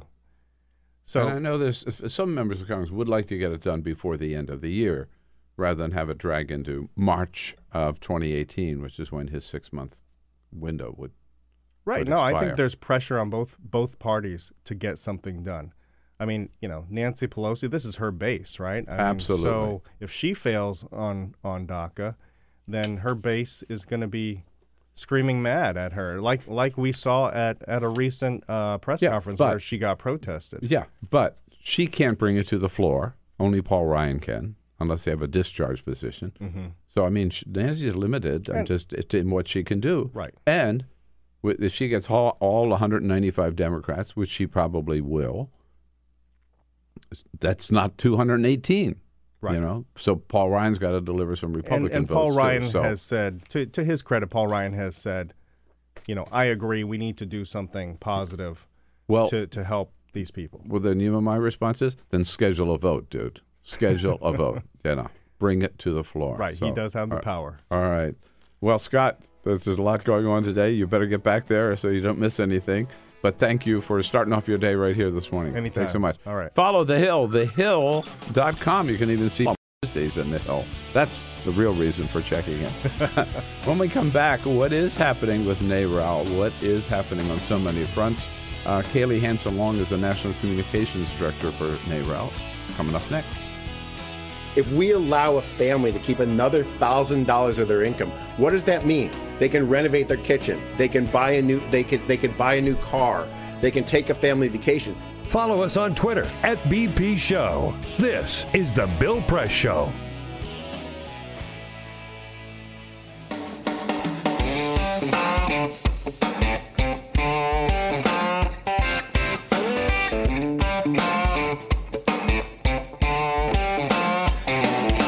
Same great show, new great channel. Stream live video at youtube.com/The Bill Press Show. How about it? Friday, September 29th. No. You can't go into the weekend yet. We got a little more time left here on the Bill Press Show with some important issues to talk about. Coming to you live from Washington, D.C. Thank you so much for joining us as we're brought to you today by the American Federation of Government Employees. You hear me talk about them. They are the great men and women of our federal government who keep the agencies running. Don't hear about their names in the news necessarily, but they're there every day in our federal buildings all across this country, not just in Washington, D.C., to serve the American public. As we say, they're proud to get up and work for America every single day under the leadership of President J. David Cox. Check out their website at afge.org. We're talking with Scott Wong about what's on the agenda here for this Congress in the 40-some days that they have left in this year. One item, just what we need, another vote on taking reproductive choice away from women or trying to, a bill that would ban abortion after 20 weeks. And, of course, that remains a big issue for the Republicans that they keep trying to chip away at. Kaylie Hanson Wong is the National Communications Director for NARAL. That's what we call it. Okay, let's just jump to the acronym. Hi, Kaylie. Nice to see you again. Yeah, good to see you. Thanks for coming in. It's been, we figured since January, maybe? That's right. Yeah, it's been, just remembering the last time I was here, it was right after Donald Trump was elected, and we, had envisioned a world where reproductive rights were going to be under attack, and unfortunately, that has proven true. So, as you said, we're seeing sort of these attacks come not just from the administration, but also from the Congress. And so we're fighting hard to fight from the that. Congress and from state legislatures across the country. That's right. Right. It feels like it never stops, but that's why we are here with our allies and, Planned Parenthood, et cetera, to really protect women across this country. And now we have a new member. The one thing the Congress has, we just discussed with Scott Wong, the one thing the Republicans were able to do, the only thing they've been able to do this year is to get Donald Trump's nominee, Neil Gorsuch, on the Supreme Court. Yep.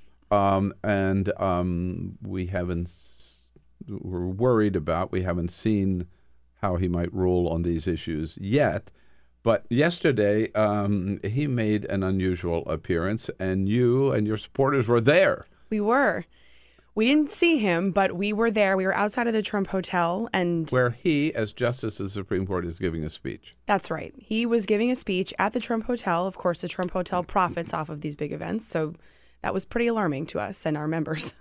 Yeah, and also a huge conflict for him. I think exercising incredibly bad judgment because very clearly for Donald Trump to be president of the United States, leasing this hotel, this building, and making money off it is against clear the letter of the rules and regulations for GSA. And that case, there's a lawsuit on that issue, and it's winding its way up to the Supreme Court. Absolutely. So at some point, he's going to hear arguments why Donald Trump should not be the lessee or whatever of that hotel. And here he is, right? Going to an event there, speaking there, helping Donald Trump, in effect. Yeah, absolutely. I mean, the fact that the lawsuit that you just discussed is, making its way potentially up to the Supreme Court is totally crazy to think that the person who could be one of the people who could be overseeing the case would then be helping to sort of basically put money in the pockets of the Trump family. So it was of incredible concern to us, our members and our allies who were out there with the Arab American Institute as well. And we just wanted to say no. I mean, there's no way that you can be considered an impartial justice if you're going to be taking speaking engagements like that. There are plenty of properties in D.C. I mean, you and I both live here. Yeah, there are plenty of really nice properties out here in D.C. So the fact that this event continued to go forward at the Trump Hotel and Neil Gorsuch didn't take himself out of the mix is of real concern. Right. And I mentioned this earlier. He did not schedule the event at the Trump Hotel, but he made the choice to go in there. Right. I mean, years ago, I was invited to give a speech to meet with a group in Las Vegas. Living in L.A. at the time, I flew to Las Vegas. I got to the hotel, and there was a picket line in front of the hotel. And I called the people inside that I was meeting with, about 20 people, and I said, I'm not going in that hotel. Yeah. It was my choice. I would not go in that. They chose to meet there. I would not go in there. And I didn't. And by the way, they filed out, and we went to another hotel. There you go. I mean, it's about basic judgment. Supreme Court justices are supposed to have good judgment. This was incredibly poor judgment and unethical. And so that's why we were all out there. And, it's something that we are keeping track of. I mean, we know that there's a lot of damage that Neil Gorsuch can do from his position on the Supreme Court. We've already seen a lot of what he has done throughout his lifetime, as a lawyer, as a judge, what the ways that he's undermined reproductive health care. But these conflicts of interest are really concerning for so many Americans. And, we just had to say something and be out there. And so we were.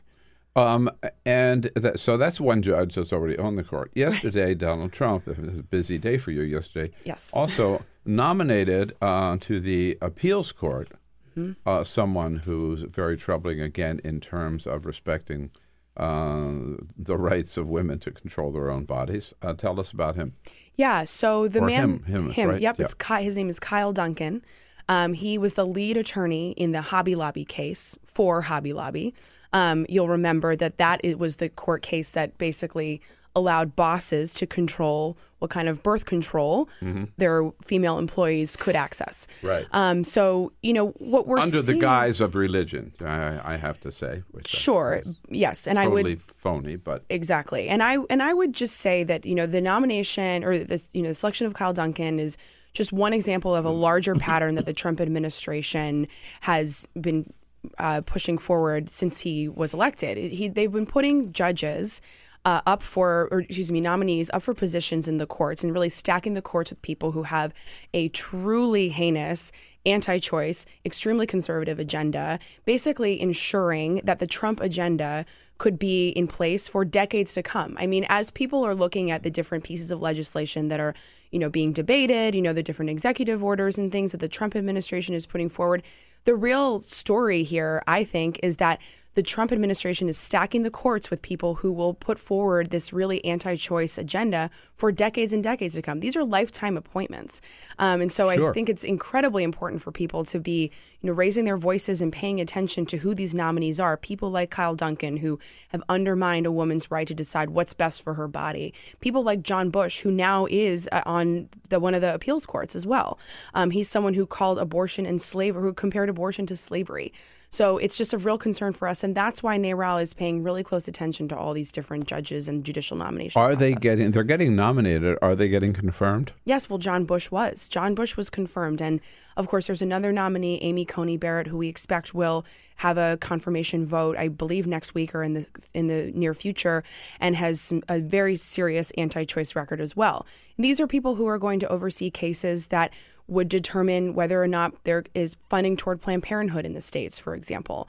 And so that's a real concern for women. It's a real concern for our members. And I think it's something that Americans who care about these issues really need to pay attention to, because, like I said, this is a problem that we could see for a lifetime, for generations.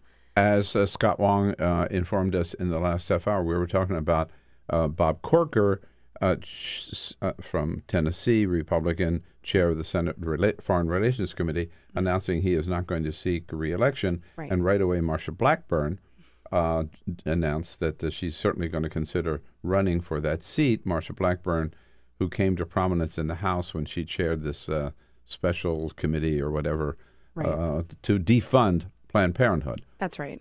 So the beat goes on, right? Yeah. I mean, that's just relentless. Absolutely. And I think what's also important to remember is that while Donald Trump and Mitch McConnell are sort of fumbling all over the Affordable Care Act repeal, they haven't been able to get this done because activists like our NARAL Pro-Choice America members and grassroots activists across the country have come out and protest. They want to keep the law.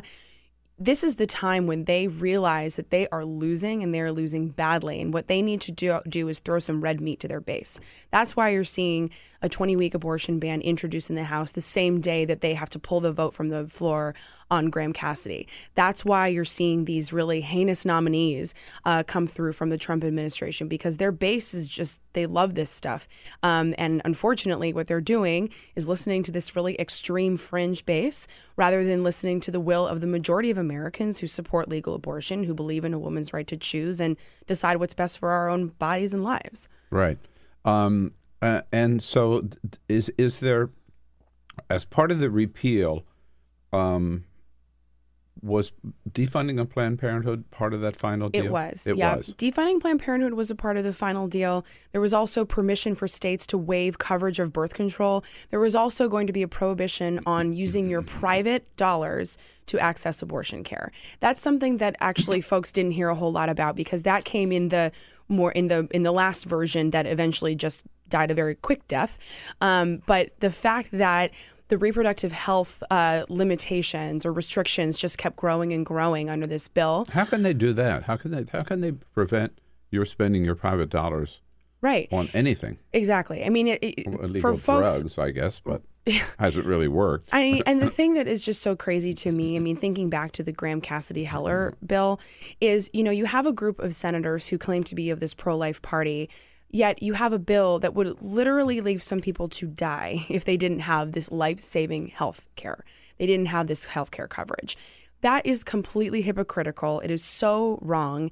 And that's why we were just continuing to step up and fight back. And, we know that this is something that they are not going to let go. And so we're continuing to watch this as well. We're ready to fight no matter what. And you mentioned, what is this bill, the 20-week bill, all about? And when is it scheduled? Or do we know yet? So they've announced that they're bringing it to the floor. It should be on the floor next week, as far as we know, in the House. And usually this passes the House. This is something that, they have an incredibly anti-choice House right now. And we'll see what happens in the Senate. I mean, as I said before, Mitch McConnell really needs a win for the base and needs a win for Donald Trump's extreme base. And so, we'll be waiting and seeing what happens there. But what this bill does is it puts a ban on abortions after 20 weeks, which, of course, are abortions that happen in like 1% of the total care. But what's also are these the so-called late term? Yep, some are. And the thing that I think that is really important for people to remember is that we're talking about women in these situations who face some of the most medically complex situations imaginable. These are women who, who could face a serious fetal anomaly. These are women whose health is at risk. There's no health exception in this bill. Life is at risk in some cases. Exactly. And, when you see this, it's telling women in the most complicated situations that these politicians can never understand, what to do with their bodies, what to do with their families. It's just sick. And so we are... It's telling doctors, too, right? And actually, this bill would put doctors behind bars for violating it. So if you remember a year and a half ago when Donald Trump said that there should be punishment for abortion, that's, this is a nod to that. It's putting doctors behind bars. It's punishing women who wouldn't be able to make these decisions for themselves about these incredibly complex health situations that they face. It's just so wrong. Given this House, this bill's probably going to pass this House. But what you're saying really is... We would fully expect it to pass the House, and then, we'll see what happens in the Senate. Like I said, Mitch McConnell needs a win. Who knows? I mean, maybe they would bring this up.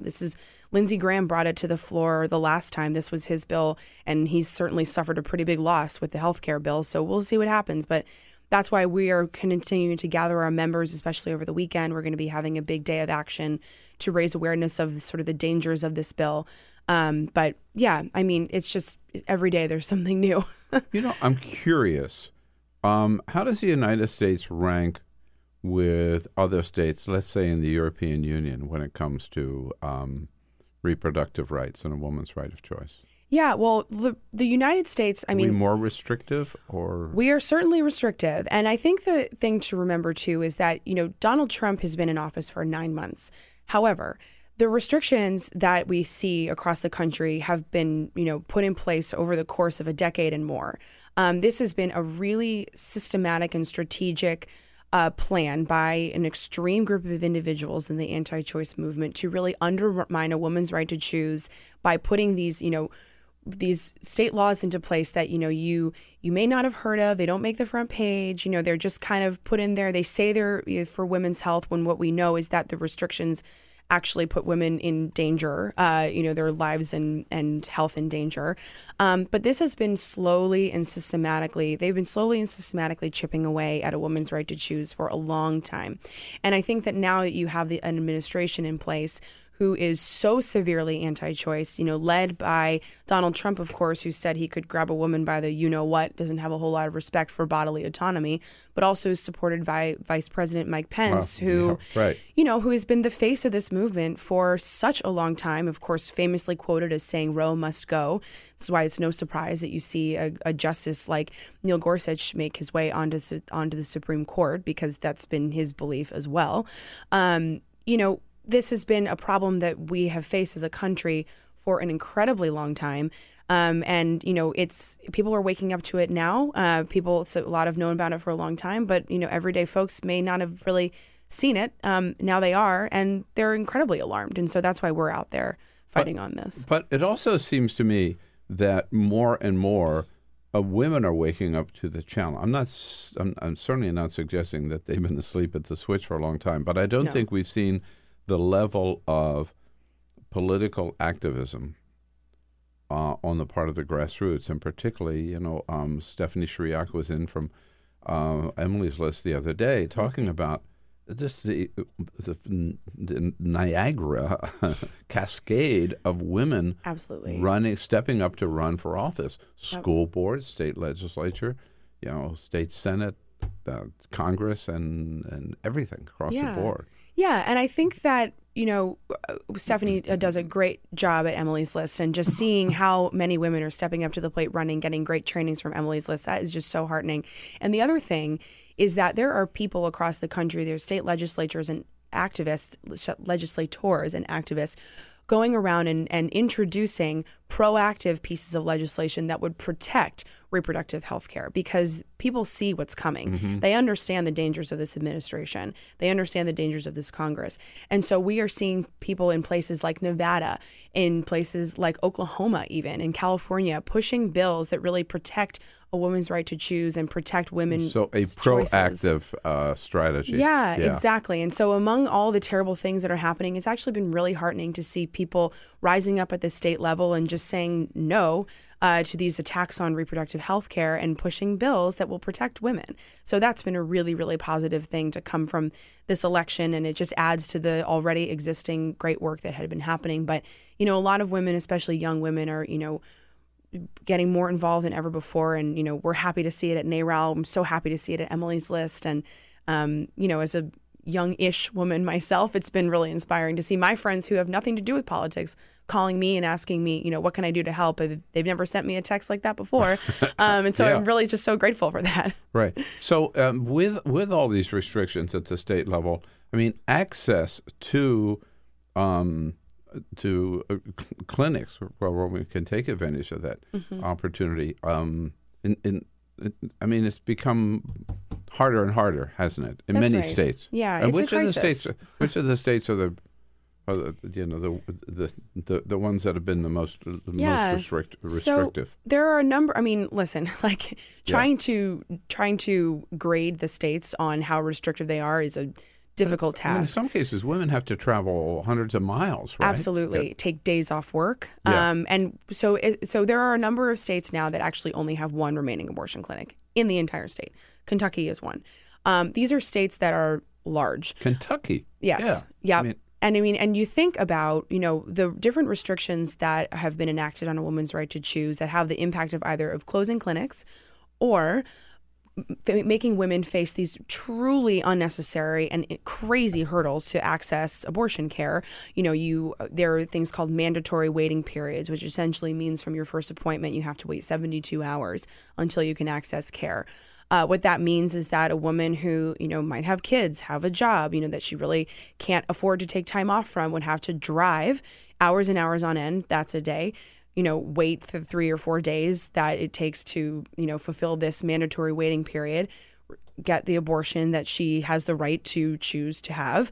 Let's remind ourselves, which is still legal in this country, the law of the land. Yep, legal. Yep, and legal, I hesitate to say legal for now, but, it just is, it's hard to stay optimistic when you see these bills, although these activists really give me hope. But just the number of hurdles that you see women have to jump over to access this health care it's insane. And so, what we are really working to do is to make sure that, as part of this rollback of reproductive rights that the Trump administration is determined to execute, we want to make sure that everybody knows what's going on at the state level. And so we really encourage folks to log on to our website. You can get more information about what are the laws in your state. No state is perfect, not even California, not even Connecticut, blue states. There's work to do all across the country for sure. And that website is NARAL. NARAL.org. Yep. .org. Yep. Sorry. NARAL.org. And that's where you can learn more about what's going on in your state and how you can be a part of our movement to fight back against these rollbacks on reproductive care. Is the number of abortions increasing in this country? It's actually going down.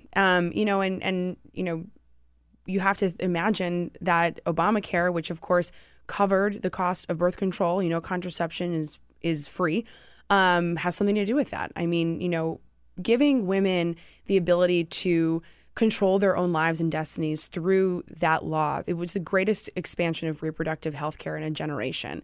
I mean, the impact can't be overstated. That was huge. And so, for folks, Republicans, to go ahead and say that, they want to reduce the number of abortions. Great. Support birth control access. Yeah, that's a really easy way to do it. Right. But they don't. That's always been the contradiction, right? Exactly. So they're so on the warpath against abortion, and yet at the same time, they're on the warpath against sex education. Right. And I mean, or family planning. It's really scary. And especially with this last bill, I mean, with the Graham Cassidy Heller bill, what that was saying is, we're going to take away your birth control. We're also going to take away your access to abortion. And oh, by the way, we're going to slash maternity care too. So if you happen to get pregnant because you couldn't get that birth control, we are not going to be able to give you the maternity care that you need to raise the healthiest baby possible. So the contradictions and the hypocrisy is just astonishing here. And as a woman, who wants to have kids one day, I think of this and it's just totally alarming. And I know women across the country feel the same way. So. And we're only 9 months into the. And we're only 9 months into the Trump administration. 10 in a few days. So maybe, who knows? Hey, Kaylie, you're doing great work, all of you at NARAL. Thank you. Yeah, great organization and been there for a long time, fighting for American women at NARAL.org. Thanks so much for coming in. Thanst a lot. Hey, folks, have a great weekend. Peter Ogburn joins us back on Monday. The Bill Press Show.